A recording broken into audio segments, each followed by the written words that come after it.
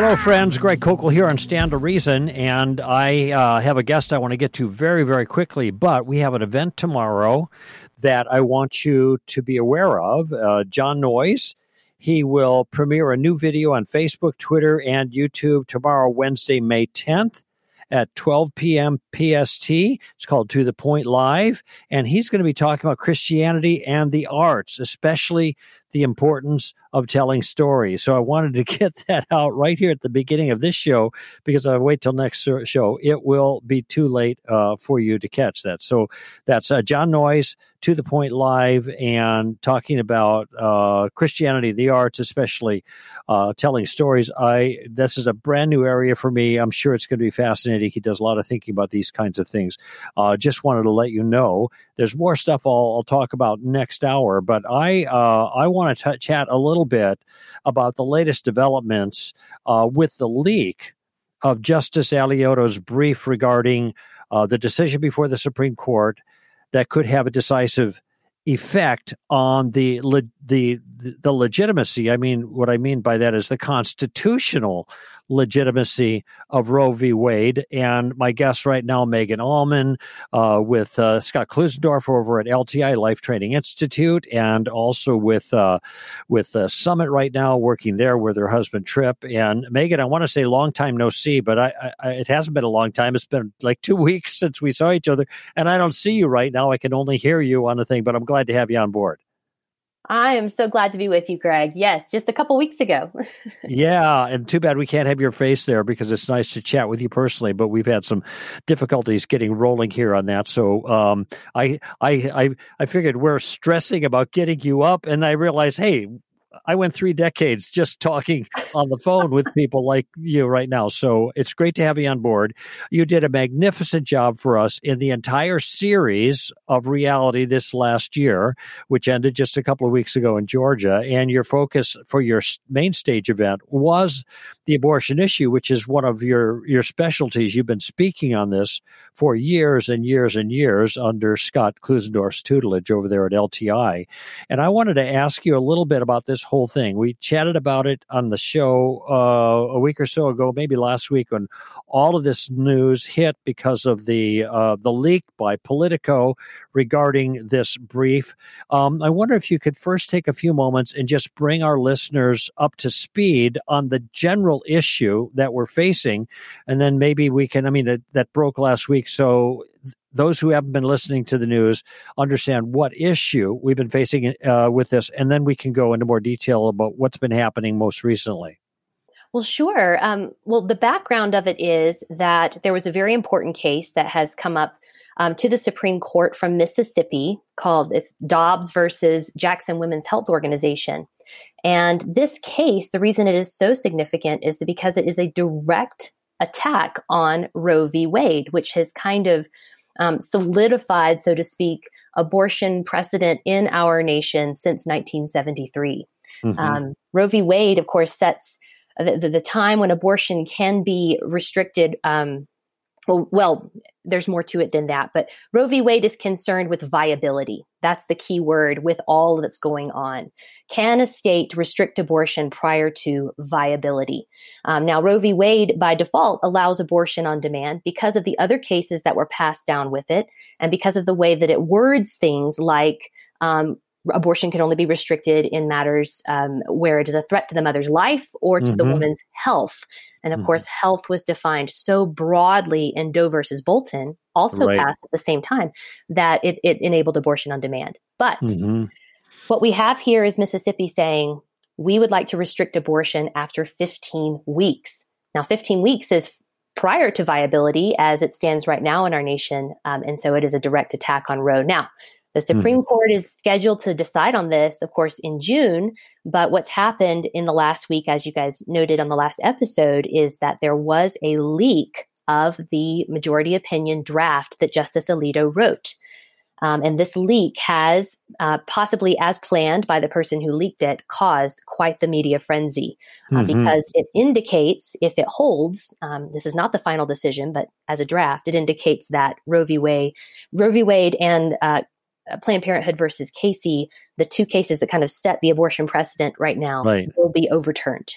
hmm By the way, this process, obviously, these cases have come up months ago. They were argued and deliberated before the court, and then they have this long period of time where they go over a whole host of cases, and then characteristically make their announcements in June. So it isn't. It all comes out at once, and this announcement was supposed to come out, but since in many cases, these have been adjudicated privately by the court, these individual cases, it's not unusual for one justice who represents the majority opinion to write a brief beginning to construct the statement that they would deliver in June. And what happened here with the leak at Politico, they jumped the gun. Now, my understanding is this, Megan, has never, ever happened before in the history of the court that a preemptive leak has given some indication of what the court was going to decide June when it's supposed to come public. Is that right? You know what, Greg? I'm not entirely sure that that's right. I Mm-hmm. think that there have been a couple of instances, but they were long ago. And I was actually reading an article at First Things that was talking about some past instances, but I'm not aware of one this big, if that's fair to say. Yeah, my concern, I mean, there's a lot of things that I'm concerned with about this. And Yeah. one of them is when I first heard about this, a friend sent me a note. The news broke. And then, of course, the decision itself is a decision that pro-life, if this goes through and the brief accurately represents the majority opinion here, that will be announced officially in June. Well, that's good news for pro-lifers because it clarifies, and we can talk about this in a little bit. I want to get into some of this. It clarifies what the Constitution does or does not allow as a constitutional document, and that what it clarifies is that there is no constitutional right to abortion, and therefore it would fall to the states. Now that's good news for us in the sense that it leaves open restrictions to abortion and the killing of unborn children in the states. But I'm concerned. I was not happy about what happened.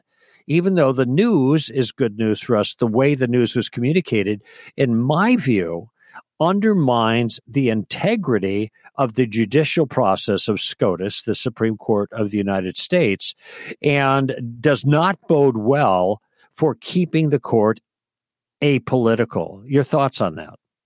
Yeah, I agree with that. I think that, of course, these decisions, the privilege is part of what the court has to keep things private. These briefs are meant to be circulated only among the justices so that they have an opportunity to read carefully, to weigh their decisions. These are, after all, weighty matters. Mm-hmm.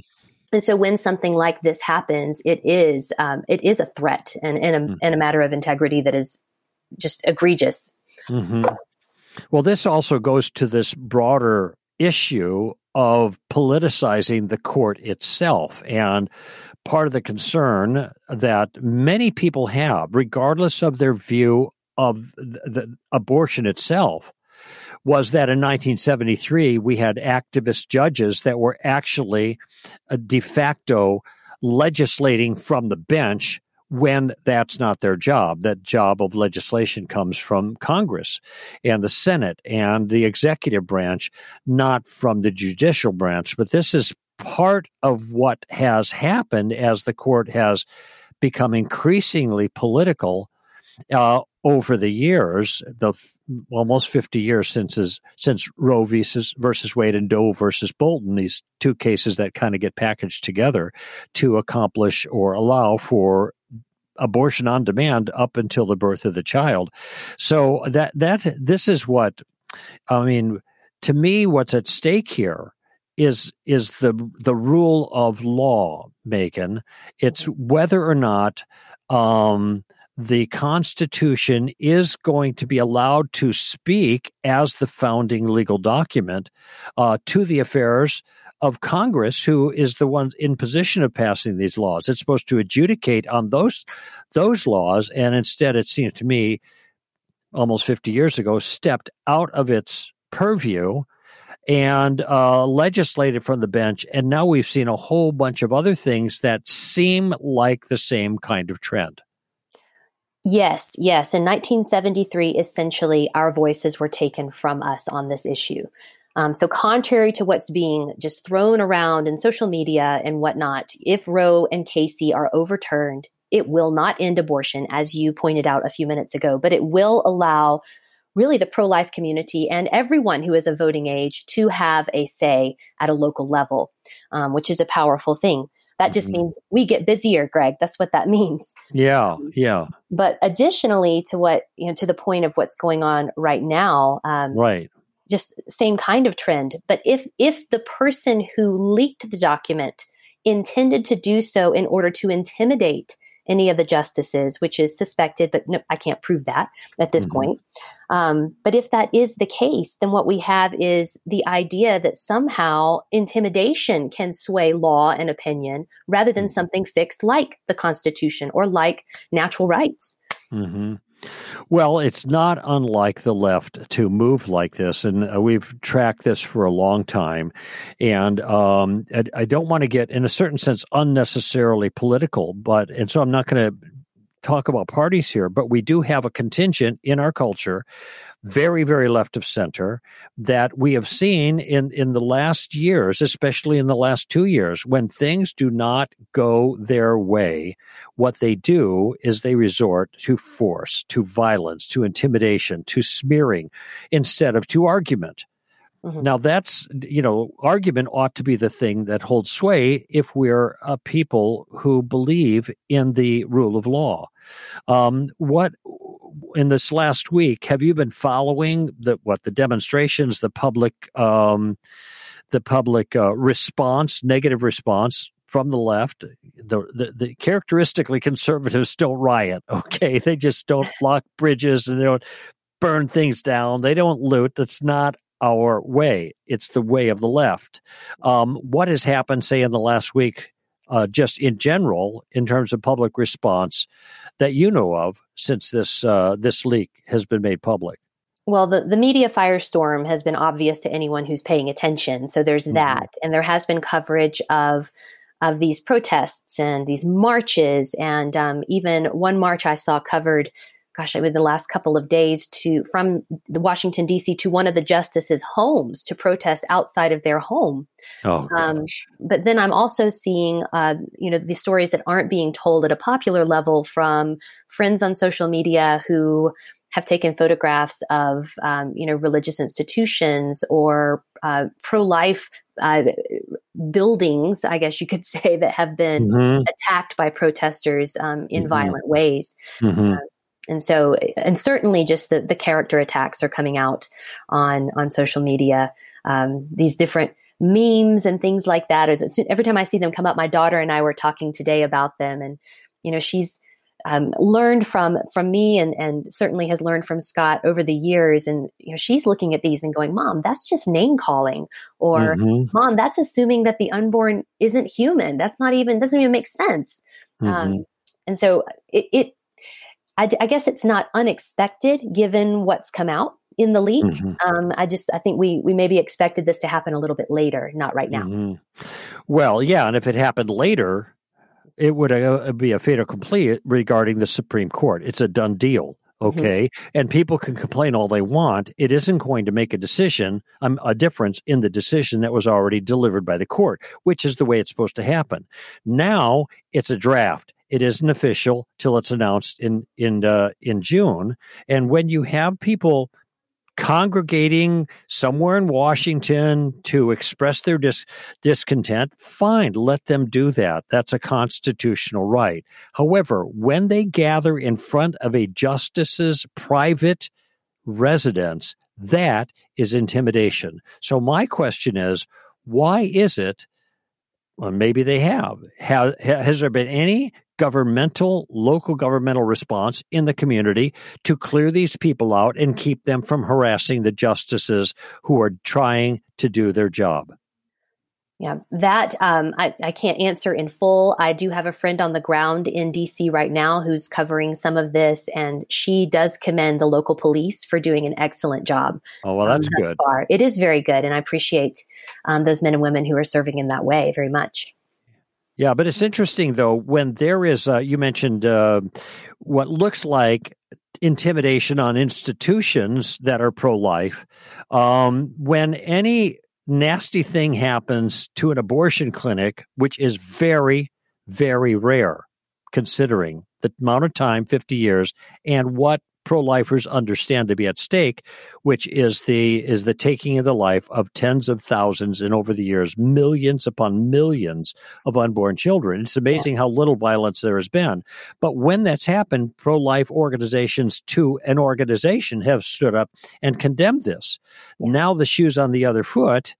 And now you've got pro-abortion minded people that are intimidating pro-life organizations. Okay. Mm-hmm. So, because I don't expect I don't expect Planned Parenthood to step up and say, you shouldn't be doing that, kind of thing. It's like a radical double standard. It is. And then even, added to that is the idea that many, as a generality, I think that the pro-abortion camp is also talking about pro-lifers as not being consistent in their views, as not this whole life view. They would say that they are more pro-life in that they care about the lives of others who are facing injustice, whereas the pro-life movement does focus exclusively on abortion and on ending abortion. Okay, so it is an interesting, inconsistent thing. I know this is just a distraction, and I hope that thoughtful people can see around this. If you are fighting to end slavery, but you are not feeding at the soup kitchen in New York City at the same time, it doesn't disqualify your fight against slavery. Everybody can't do everything, and the fact is, I'm in churches all over the country all the time, and every church that I'm in has some kind of program helping the others. Other people that are less fortunate. I mean, this complaint that pro-lifers don't care about anything else is just is a libel. It's a canard that is just not true. And by the way, even if it were the case, right? Even if that's all they cared about was saving the life of innocent human beings that were defenseless and being destroyed in mass, I think that would be just fine, even if they weren't spending time with the homeless or any other disenfranchised group. I mean, please. That's right. Even if the character attacks were true, and I don't think that they are. I think that pro-life people, because of their more consistent ethic for those who are thoughtful about it, are just that, more consistent. But even if the character attacks are true, Scott would say, how does that give us permission to intentionally kill innocent human beings? So the coalition, as I understand it, would be Kavanaugh, Gorsuch, Alito, of course, who wrote wrote the brief, Thomas, and Barrett. That's 5. That's a majority. Roberts isn't even in there, and who knows what he's going to do, because he's the so-called the conservative who doesn't vote. I don't know. We're just going to set that aside. But this is a majority right here. So, do you have any sense at all from watching what's going on that any of the things that are being done could sway any of those justices in their conviction about whatever their decision is regarding the Roe versus Wade case, the Dobbs case that they're considering? I don't have a good sense about that, Greg, but I hope not. And in fact, my prayers, my thoughts are with them, with their families, with their teams and their offices, as they are moving toward this very important decision and the others that they are working to make in this year. That's right. Yeah, my understanding is that the Alito's draft wasn't the only leaked document, but that Justice Roberts, one of his was as well. And if I understand it correctly, he's trying to take a middle road approach, which is really impossible on this.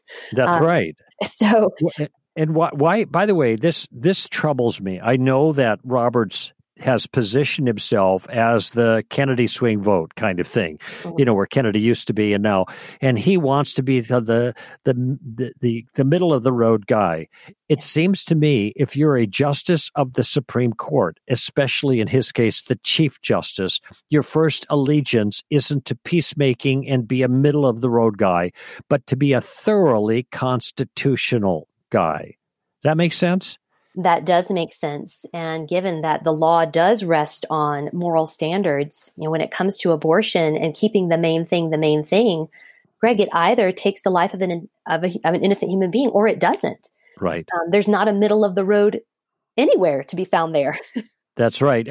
You and I both have countenanced so-called modified pro-choice arguments. This is the one that's kind of in the middle, and it turns out every single one of those modified, middle-of-the-road pro-choice approaches are all fully pro-choice. The rhetoric may be modified, the posture may be modified, the view turns out not to be modified in the slightest. It's always allowing abortion essentially on demand for the full 9 months of pregnancy. And that's the issue. It's kind of like being half pregnant, which is actually, now I think about it, as a bad pun considering what we're talking about here.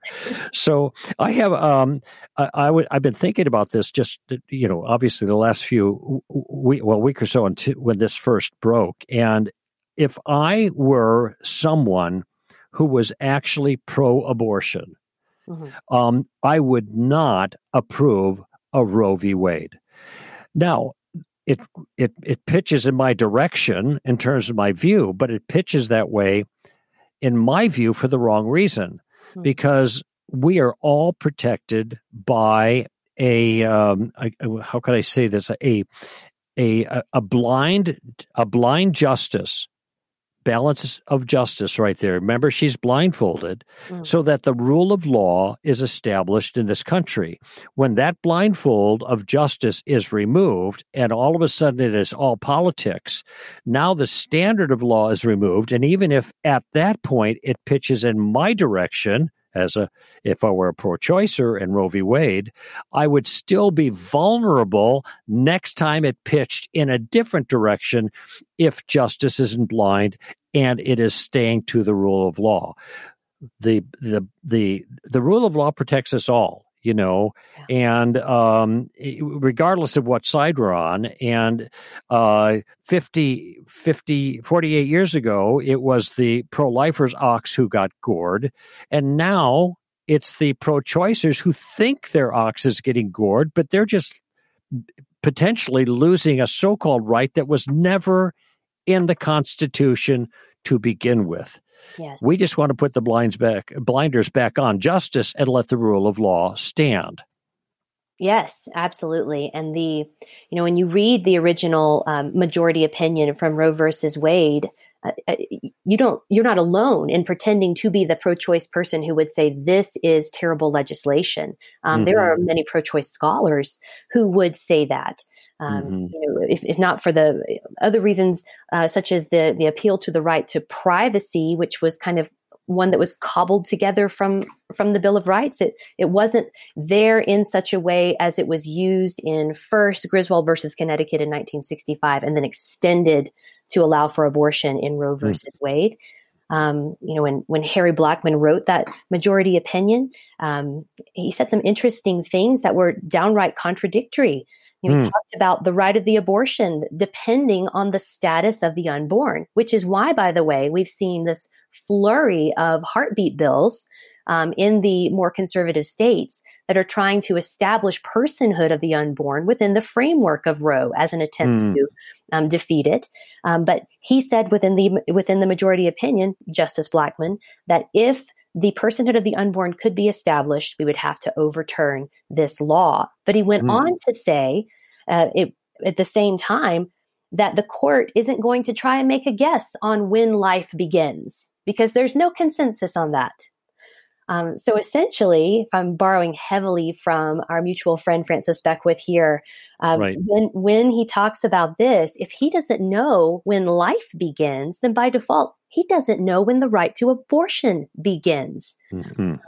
But yet, there it is. It was put into place and then extended, of course, with Doe versus Bolton and the wording of what health means, such that we had abortion on demand in 1973.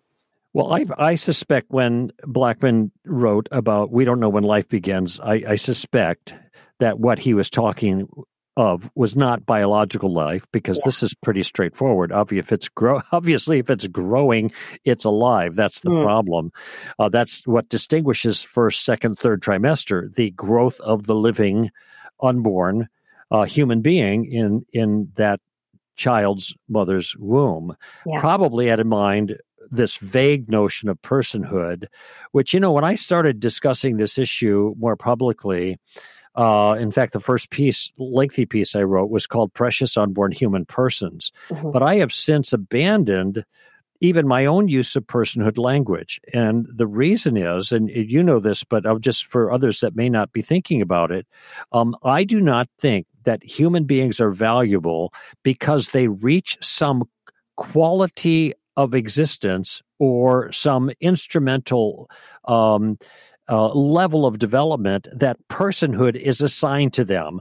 And the personhood is the thing that's really important.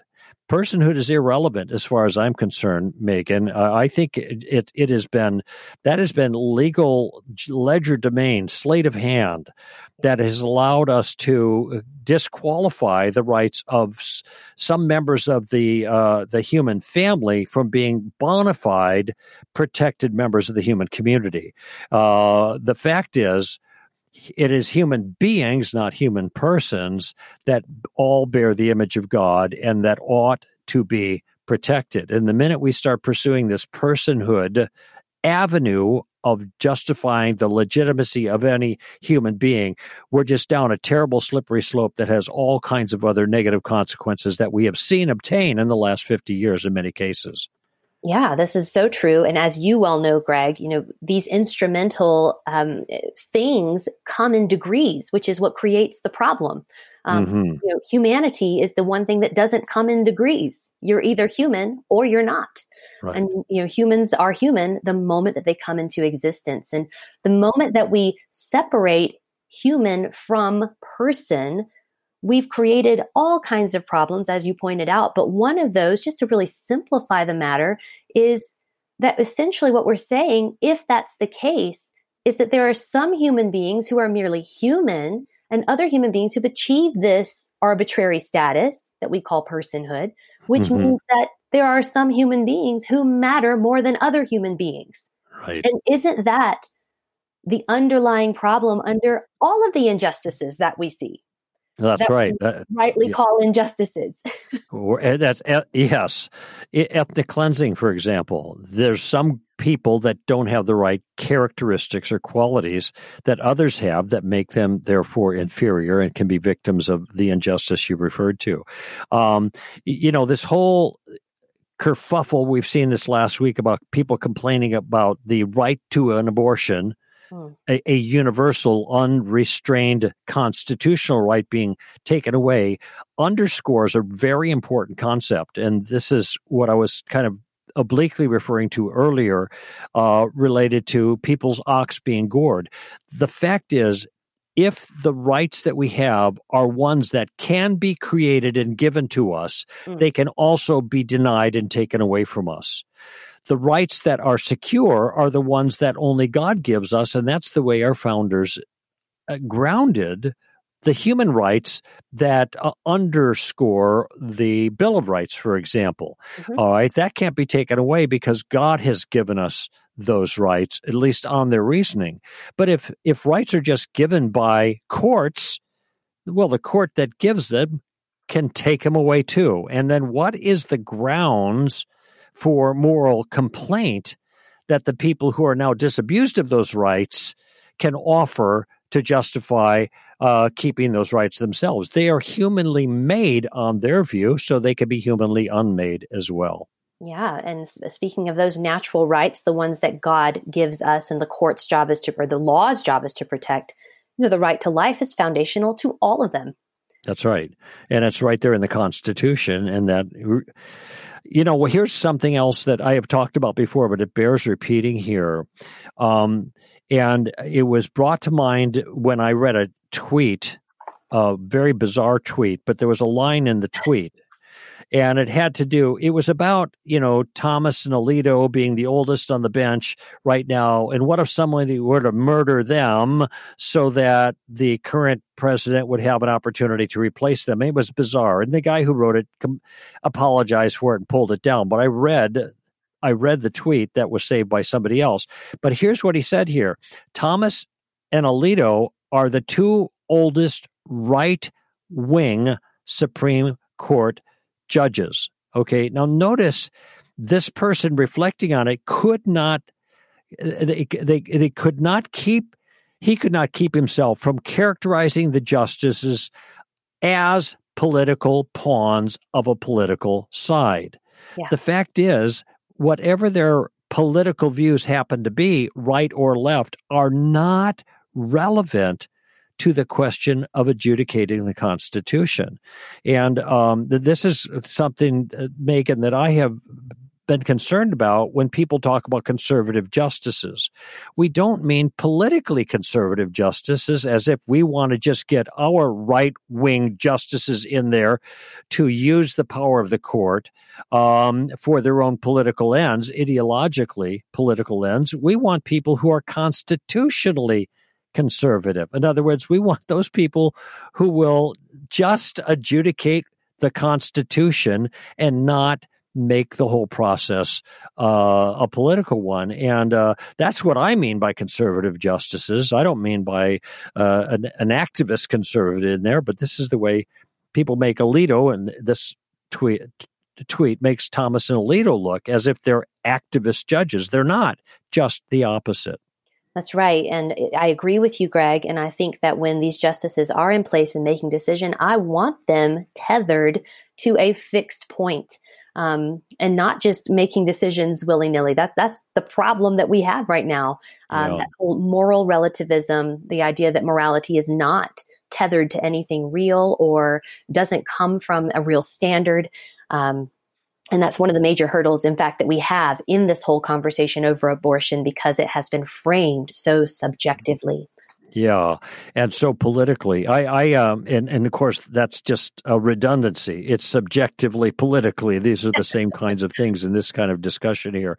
I know that some people have raised the question, well, now what other rights are going to fall, as if the sky is falling? And it was interesting. I was talking to Amy about this, and she says, no rights that are in the Constitution are going to fall. No. That's the whole point. But if you make up a right, you can take that right away. And that's what happened in this particular case, or what may be happening in this particular case. So do you know the date when the official Supreme Court decision on this issue with Dobbs and the other things before the court will be made public? I only know that the window that I'm aware of is between June 20th and 30th. Oh, okay. So that's still a month and a half away. Yes. Yeah. Yes. Okay. So, it's an important thing. You mentioned this earlier about praying for these justices, that they follow their conscience, whatever their conscience dictates under the circumstance, and they are not going to be swayed by illicit political pressure. That would be tragic if that were the case. And there's enough politics already. We don't want the courts to be any more politicized than they already are. So anyway, hey, Megan, thank you so much for joining us. I appreciate your insight and your wisdom on this, and it's great talking with you. You guys are doing a great job at Life Training Institute under Scott Klusendorf's leadership, and I know he's got a whole cadre of staff that are making the case for the unborn, and also the moral argument against abortion, the moral logic of the pro-life view. So keep up the good work, Megan. Thank you, Greg. It's always a pleasure. Thank you. Megan Allman of LTI, and also Summit Ministries, one of the best youth training enterprises going right now. I mean, it's right at the top of the heap. And her and her husband, Tripp, are in the resident there at Summit in Colorado Springs, and also teaching the other places as well. Incidentally, this summer a lot of our staff are going to be at summits all around the country. 2-week program that students can go to and get discipled in the things that will strengthen and solidify their convictions. All right, let's take a break and get to your calls when we come back on Stand to Reason. Friends, if you like this broadcast, I know you'll love #STRask. It's our shorter 20-minute podcast where I am paired with the wonderful Amy Hall, and together we answer the questions you send us on Twitter. #STRask is released twice a week, Mondays and Thursdays, and it's only about 20 minutes long, so it's perfect to listen to on your morning jog or while driving around running errands or cleaning your garage or just plain loafing at home. Amy and I tackle your questions on theology and ethics and culture and lots more, offering our insight on the questions you're asking or the challenges you face. You can listen on Apple Podcasts or wherever you download your own shows. Just remember, send us your questions on Twitter using the name of the podcast, #STRask. That's #STRask.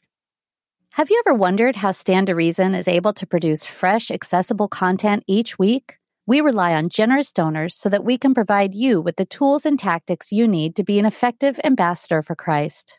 If you've benefited from this podcast or any of our donor-provided resources, including our apps, blog posts, articles, and short videos, consider making a financial contribution to Stand to Reason today. Just visit str.org/donate to show your financial support. It has been an honor providing you with a host of free resources for more than 27 years to help you give voice to the Christian worldview. Help us continue by making a financial gift today at str.org/donate.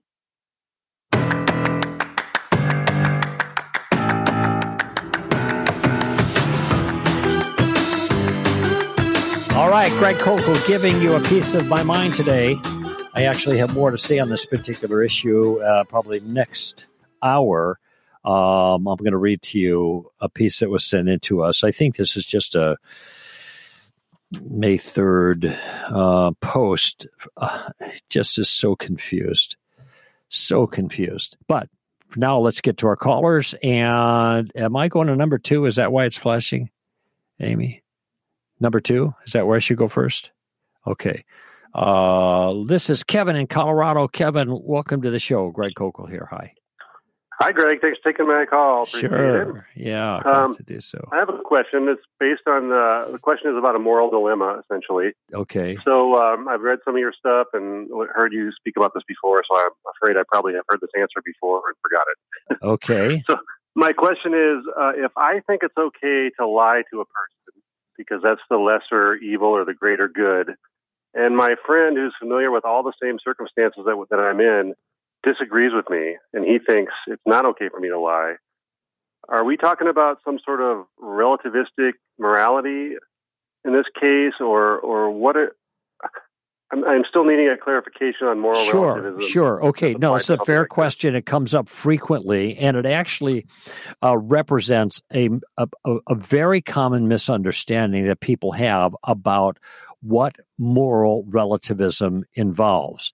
Now, in your situation, the way you described it, you were very careful how you described it. In this situation, you think it's okay to lie, and your friend who is in exactly the same situation thinks you're mistaken and it's not okay to lie. That is actually an objectivist way of talking about it. All right. Because what you're both trying to find out is, given the same set of circumstances, what is the objectively right response? Now, in that circumstance, you can have a difference of opinion about that, but that doesn't mean you've somehow slipped into relativism. It means that as you weigh the alternatives, you come to different conclusions about the objectively right decision in that circumstance. Okay. Now that's very different than your friend saying, well, for you to lie in that circumstance that we both face is okay for you because that's your truth. But for me, it's not okay. So you're okay on your view, and I'm okay on my view. We are both right because even though the circumstances are the same, because we have different subjects, and here subject, I mean individuals. Therefore, the truth is relative to the subject, the individual involved. It is not relative to the circumstances. All right. So you guys are still talking like objectivists. Okay. But let me contrast that, though, to what people are often confused with. If I say, well, the right or correct moral answer depends upon the circumstance, people have often called me a relativist. That's not relativism. Right. I've heard you speak about that. Yes. All truth claims depend upon the circumstance. Is it true that Greg Koukl is broadcasting at the moment? No, is it Greg Koukl is broadcasting? And the answer is yes. Now, 2 hours from now, it won't be true because the circumstances change, and therefore the truth value of the exact same statement will be different. Right. Okay. All truth claims depend on the circumstances. Subjectivism or relativism is when the truth claims depend upon the subjects, not the circumstance. That's the big difference. Okay, but I guess what if I say I think it's true that it's fine, it's moral for me to lie, and he says he thinks it's true that it's not moral for me to lie. Are we still talking about like objectivists? Yes, of course, because what you're doing is disagreeing on what the objectively correct answer is for the circumstance. That's the key there. Now, on my view, and it's not just mine, I mean, a lot of people understand biblical ethics this way, is that there's a series of graded absolutes. That means absolute, in this case, being something that is wrong in and of itself, all things being equal. But when you get in, as you mentioned earlier, a moral dilemma where you are faced with one of two choices, this is what a dilemma is, one of two choices, and in isolation, each choice would be bad. But you've got to choose one or the other.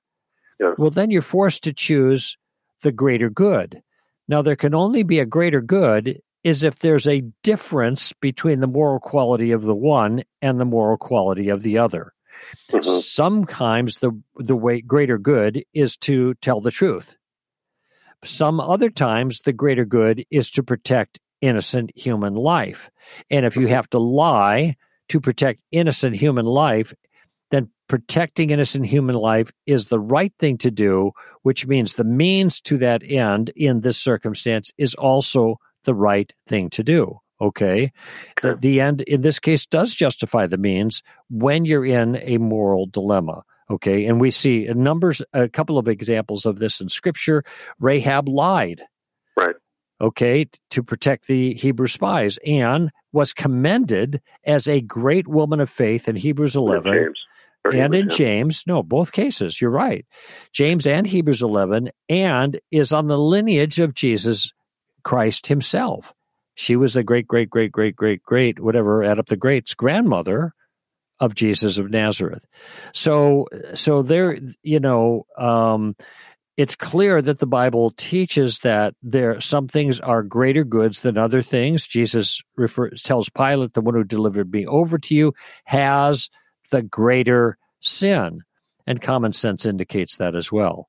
So if I have to lie to protect a human life, I have an obligation not to lie. I also have an obligation to protect human life. Which one's the more weighty thing? Well, certainly protecting the lie is more weighty. I'm sorry, protecting the life is more weighty, and so I'm going to lie to protect the life. This should not be controversial. But it is with a lot of Christians who I do not think are thinking carefully on this. The fact is, in a fallen world, we face moral dilemmas. And again, to be clear, the moral dilemma is when you are forced in a circumstance where you have to make one of two choices, and each of the choices, one or the other, you got to choose. Each of them in isolation would be a wrong choice. Now what? Now you've got to figure out what the greater good is and do it. Now, this, by the way, is a place where you and your buddy may disagree. They might say the greater good is to tell the truth. You might say the greater good is to lie and accomplish some other thing that trumps the obligation to tell the truth. And that's part of the challenge of moral decision making. But both of you in that circumstance, the way you carefully characterize it, are operating from an objectivist point of view. Well, that's very well said. You have a great way with words, and I appreciate you clearing all this up. Thank you. Thank you very much. That's why I make the big bucks, right? That's right. Just kidding on that one. Okay. Thank you for your call, buddy. All right. Take care. Okay. Let's go to, that would be Tom in Florida. Let's go to Tom. Hey, where in Florida are you? I am in Seagull Beach, Florida. It's up in the Panhandle area. Oh, yeah. Okay, great. Wait, did you say Panama Beach? No. It's near Panama City Beach. Oh, okay. Because Panama Beach is up there too, right? Panama, yeah, City Beach. It's in the Panhandle. Yeah, but I thought, isn't Panama Beach along the Gulf Coast there in the Panhandle? Because I visited there as a kid with my family once on a vacation. Any event, what's on your mind today, Tom? Well, yeah, I'm actually calling in to kind of drill down. You started off with a caller a while ago on FTR Ask about if it's okay to cohabitate with a male and a female. Uh-huh. And he gave you stuff. And I love how you have Amy on board with you and stuff, because lots of times she has perspectives coming from a female and stuff. That's things. Right. She's given a good grin here to you and a kind of a, she's giving you a high five with her eyebrows right now. So she liked what you said. Go ahead. Anyway, so, and what I was thinking is where I come from is, of course, they want to know from Scripture if it's okay and stuff. And I think in Scripture, when it talks about anything like that, they're not talking about actually, whenever they talk about something like this, they're talking about having romantic relationships and things, not just cohabitating or living or something. It's always, having romantic involvements and stuff. And so coming from that angle and stuff, then strictly speak, but knowing stuff. But you have to watch out for temptations and things and putting yourself in positions where you could compromise.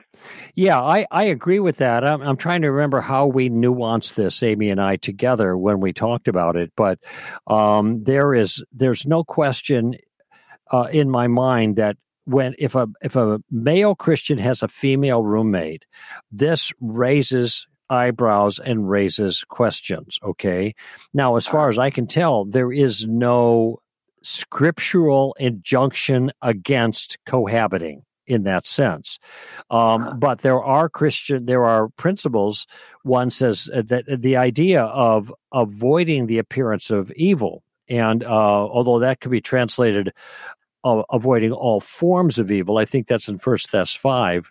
But even if that's a question what that verse actually means, generally it's a wise thing not to act in such a way that people would draw the conclusion that you are doing something evil. Okay, that's one thing. Now, it's not clear to me though that in today's culture, especially when you do have cohabitation of men and women, when they are not personally, romantically, or sexually involved, it's not clear that sharing the same address is going to appear to be evil to other people who are not Christians. That's one thing. However, if you are in a situation like that, it certainly can lend itself to vulnerability to sexual sin, even if when you originally set up the relationship, there was no sexual or romantic attachment. It still could lead very easily to that. So this would be, another issue where it'd be unwise to put yourself in a position where you could fall into sin at some time in the future. So I would say, as a wisdom consideration, this generally is not a good idea. Correct. And I, if I remember correctly, stuff right here, that Billy Graham, whenever he went out traveling and stuff, that he always had somebody, whenever he went to his hotel room or something, had somebody else go in and make sure nobody was there or something. Right. He had a male traveling companion, but of course nowadays having a male traveling companion doesn't insulate you from charges of sexual impropriety, right? Yeah. Yeah. So, but what he's trying to do is be wise and to be careful. Okay. And especially a person of his stature, the circumstances that he was in, a lot of people wanted to bring him down. And so consequently, he worked really hard, to avoid any possibility of entrapment. That was what was the concern there. Right. Now, stand to reason, we don't do that. It isn't the way we don't have people following each other to their rooms. I mean, that would even look weird, I would think. Yeah. But I understand the sentiment that's expressed there, and I think it's an important one. But I was going to say that in my own personal, I've had roommates in the past. I have one right now. It's always been somebody of the same sex. Like I have a male roommate right now and stuff, and we have rules and stuff like that. And so there's no question, there's no temptation or anything. But I go cruising a lot, and I have a habit of asking coworkers if they want to come with me or something. Things that the ones that I think might want to come along and stuff. And as you know, is cruising. You get charged. Even if you call in solo, you have to pay for two to a room because it's two per person in a cabin. And to save expenses. Oh, I see. When you say cruising, I was confused. Do you mean on a cruise ship? Okay. Yeah, and that way sometimes they double you up with a stranger, but usually it's going to be of the same sex, right? No, they don't do it themselves. What I do is I do it myself and stuff sometimes. And I've asked both males and females. But I've always, I've gone with two different females and I've gone with two different males and stuff. Actually, no, one, because one backed out because he didn't pay in time and stuff. But anyway. Okay. Well, it seems to me a little bit odd, though, because when you go on a cruise ship, you got a very small room. And even if you have two beds, that means you're sleeping in the bed next to a member of the opposite sex. And you have to use the bathroom and get changed and all of that. That just strikes me as very awkward. I don't know.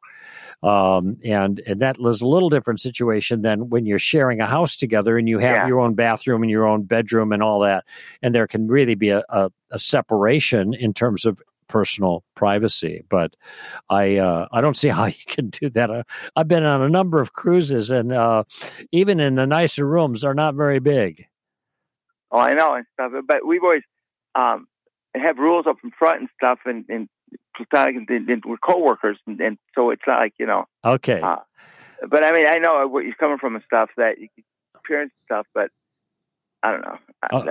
All right, Tom, I got to run because I got another caller on board, but thank you for your call, and let's go to Buena Park. Oh, I almost hung you up. Elena, welcome to the show. Hello, hi. How you doing? Can you hear me okay? Yes, I can. Okay, good. My question is kind of similar a little bit to the last caller. But I just got off the phone with my dad with a heavy conversation. He's living with his fiance. They're not married. He wants to be married. And she is not there at this point. They've been together and living together for 7 years now, but, wow. And she's the one who's balking, not him. That's unusual. Of course, she's older, so I presume it may be pregnant. Not much older than me. No kids. I'm my dad's grown daughter. She's close in age to me. But now, did they claim to be Christians? Though your father, they do. Okay. Yeah. Now, here's the question. I want to. I'm short on time here, so I want to cut to the chase a little more quickly, and that is, I think, a question that is appropriate in circumstances like this is just to say, so Dad, you're a Christian, so this confuses me. Yeah. How is it that you are a Christian, but you are actually living out of wedlock with your girlfriend, and that's what God calls fornication? How do you reconcile that? And see what he says. Now, okay. Have you done that? Yes, today I had that heavy conversation today. I finally felt the Holy Spirit convict me, but now I just don't know how to. They're still living together. How do I be around them? I have children. Do I separate myself from them? Do I have a meal with them? Paul says in Corinthians, it's don't even eat with such a one. So I'm really... Right. This is 1 Corinthians 5. And I actually think this is a tough situation because Paul also says in 1 Corinthians 9 that those who are fornicators have no place in the kingdom of God. And so I think it's a fair conclusion to draw based on the behaviors of your father. I mean, it's just a hard thing to say, but is that he doesn't really know the Lord. And so he's really functioning like a non-believer. Right. And it's not a good example to your children. Absolutely. But I think you're in a circumstance where you can say to your kids, honeys, what Grandpa's doing is not right. And he says he's doing it as a Christian, but a real Christian is not going to live this way. Right. Now we're going to love Grandpa and whatever, but you guys need to understand that this is not the way that Christians live, to honor God. And so we are just and make that clear to them. The assumption, the presumption I'd make is that they don't know the Lord, even though they claim to be Christians, because their behavior belies the claims they're making to be Christians. Jesus said, "Why do you call me Lord, Lord, and you don't do the things that I say?" Yeah. So, I mean, that's kind of stiff medicine, but I don't know any other way around it. And absolutely. So I wouldn't avoid your father, and just because my sense isn't that he's a Christian, he's a non-Christian. And so non-Christians live like non-Christians. This is what we see happening in his life. So it's still okay if we have meals with them, and because I don't want to cut my father off, obviously, but if I have to, scripturally, then I will do it. No, that's God bless you for saying that. You have other obligations to your father too, and that is to honor your father. And so this is competing moral goods. But if it turns out that the indication is that he is not a Christian, well, then you don't have that liability. And, you may talk to him about that or not. That's another prudential question that you have to answer for yourself. But it's an awkward circumstance, and I'm sure it's painful. But I think it's really important that you see things, that's the way the Lord describes how this situation pans out anyway. Elena, thank you for your call. Sorry we gave you short shrift there, but I hope we covered the bases. That's it for this hour, friends. Greg Koukl for Stand to Reason. Give them heaven. Bye-bye now.